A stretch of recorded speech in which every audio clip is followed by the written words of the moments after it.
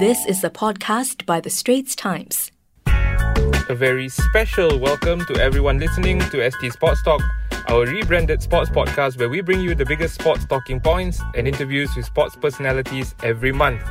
My name is Azali Abdulaziz and my guest in this episode is the special one himself, Tottenham Hotspur manager Jose Mourinho. Hello Jose, and thank you for taking the time to speak to us. My pleasure, thank you.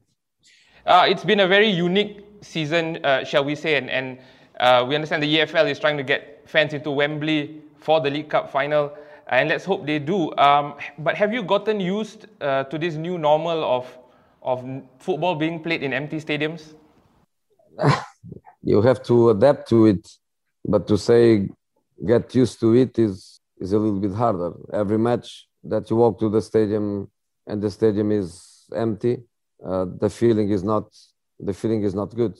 I believe even the levels of pressure that demand more concentration from the players, I don't think they are there.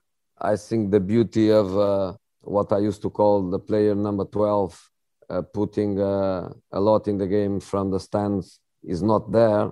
I believe that some results in every competition, especially the knockout competitions, situations are happening. They have a lot to do with the empty stadiums.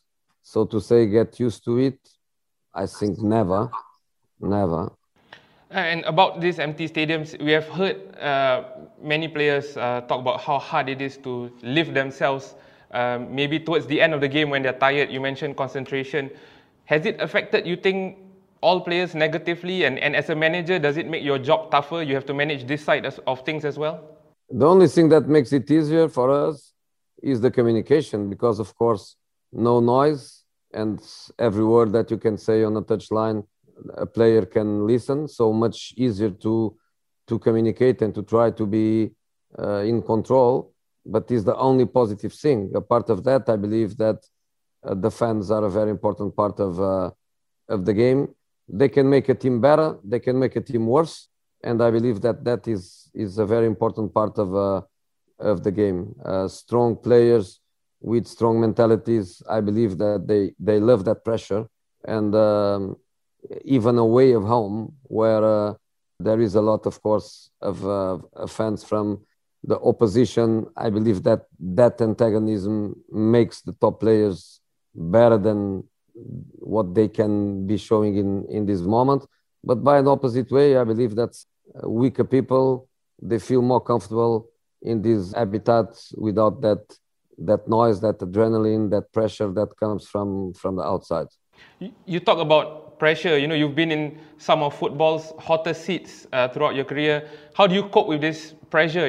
Does it come naturally to you? You look so in control most of the time. I am. I think something that comes with the time, with the experience, is that emotional control. I believe so. To be balanced in every situation is important. To show emotions is good, but to be in control of the emotions is very important. To be calm in great moments and to be also calm in the most difficult moments, I think is a very important thing in this world. Has your approach to man management changed in the 20-21 years you've been a manager? Players, they changed too. Everything changed. I was a different son than my son is, than my daughter is. I am a different father than my father was. So I think it's more about the evolution of the times and the way the human being was changing. In this moment, I have former players that they are 50-year-old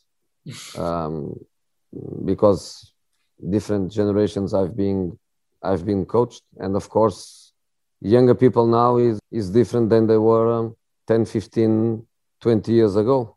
Are they better or worse? I prefer not to answer to the question. I prefer that the best way to say it is just that they are different.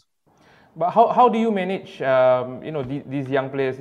Last game you had Dane Scarlett, Alfie, Divine, 16-year-old boys in your squad. Obviously, it's great to see young players coming through, but how do you juggle, the expectation on them and, maybe on themselves as players?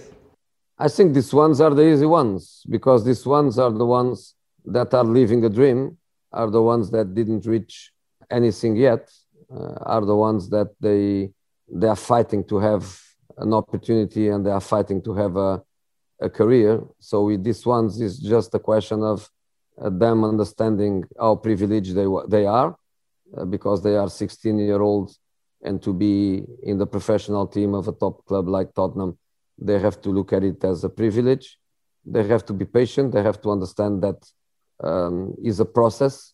And again, they are living a dream. So these ones are quite easy to manage, even the expectations.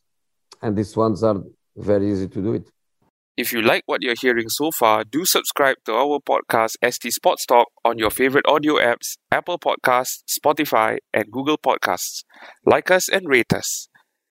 How do you read a player though? Because I remember 15 years ago reading your book about Manish. The first time you met him, or not the first time you met him, the first appearance, he got sent off in a reserve game and so on. But he became a big player for you. How do you decide how to approach a certain player and how to manage his mentality? I think the most important thing is the player himself. You cannot approach every player in the same way, because all of them are different, and every club is different too. So the process of education of a player belongs to the coach, belongs to the club, and there is also a space that belongs to the outside world, where are their friends or their hypothetical friends, their families, their agents, and players. They belong to this process. You were in town in Singapore, I think twice before, a few times before. The first time was in 2012, I believe. What do you remember about these stops here and about the city? Come on, I remember the two completely different, beautiful hotels and areas where I've stayed, and the thing that you don't forget ever is the people. I go to every area of the globe, and in the end, the thing that wants to make you go back is the people, is the way people create sympathy, is the way people express their love, their respect. And this is the thing that is the most important.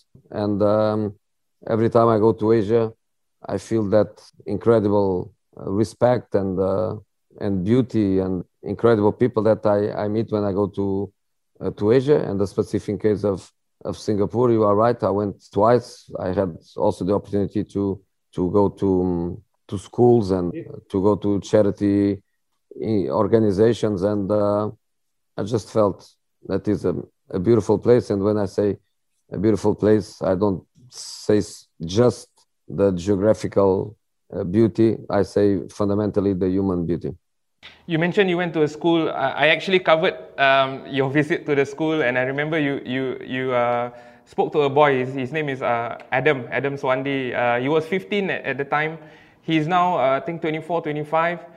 He's a national player now. And, even now when I talk to him, he tells me meeting you and you ruffling his hair was one of the coolest experiences of his life. How does that make you feel, to have an impact on people like that? I'm already smiling. And if now a young adult remembers me and he remembers that feeling, that's great. Hopefully he can make his career. Hopefully he can be a happy man. I don't know, maybe go with Singapore to Olympic Games, to do something important for his country.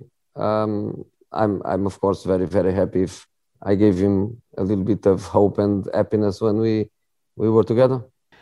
One thing about Singapore, however, I think, I'm not sure if you know this, but according to a survey in 2019, I think 92% of Singaporeans are stressed out. They don't have enough sleep. Work stresses them out. You're here to talk about mental health. What would be your message to Singaporeans on how to control your stress, how to manage your mental health? Well, I think we have to be grateful to be here. I think we have to be grateful to be alive as a main thing. We have to be grateful for what we have. We have to believe that tomorrow is going to be better than today, and try to be positive all the time. I think that's the most important thing that I can find. Is always the old story of the glass half empty or half full. Look at it always as the half full and try to be positive all the time. I believe that love and friendship and positive feelings and supporting each other and knowing that sometimes small gestures from one person can have a big influence in others, and try just to be a good person in a very difficult moment of our society all around the globe. And lastly, you've obviously been the special one, you've been the happy one, you've been the experienced one. In 2021, what is Jose Mourinho? A bit of everything. I don't know, it's so important to try to find a title. I think I am a little bit of everything, but fundamentally, I am a happy person with what I have, and to live every day with hope, to live my career always in a very challenging way. As I used to say all the time, the most important match of my life is always the next one. And with this mentality, you never get older, you keep yourself younger, you keep yourself motivated. And I think it's the best way to live a difficult job like my job. That's a fantastic approach to have. So thank you again, Jose, for your time. We really appreciate it. And we wish you all the best. All the best. Bye-bye. And there goes the final whistle on this episode and our chat with Tottenham Hotspur manager Jose Mourinho. You can search for our show ST Sports Talk on demand on your favorite audio apps, Apple Podcasts, Spotify and Google Podcasts. Like us and rate us. That was an SPH podcast by The Straits Times. Find us on Spotify, Apple or Google Podcasts, or streaming on Google Home. Do feedback to us at podcast@sph.com.sg. You can also check out more podcasts on various topics at The Straits Times, The Business Times and Money FM 89.3.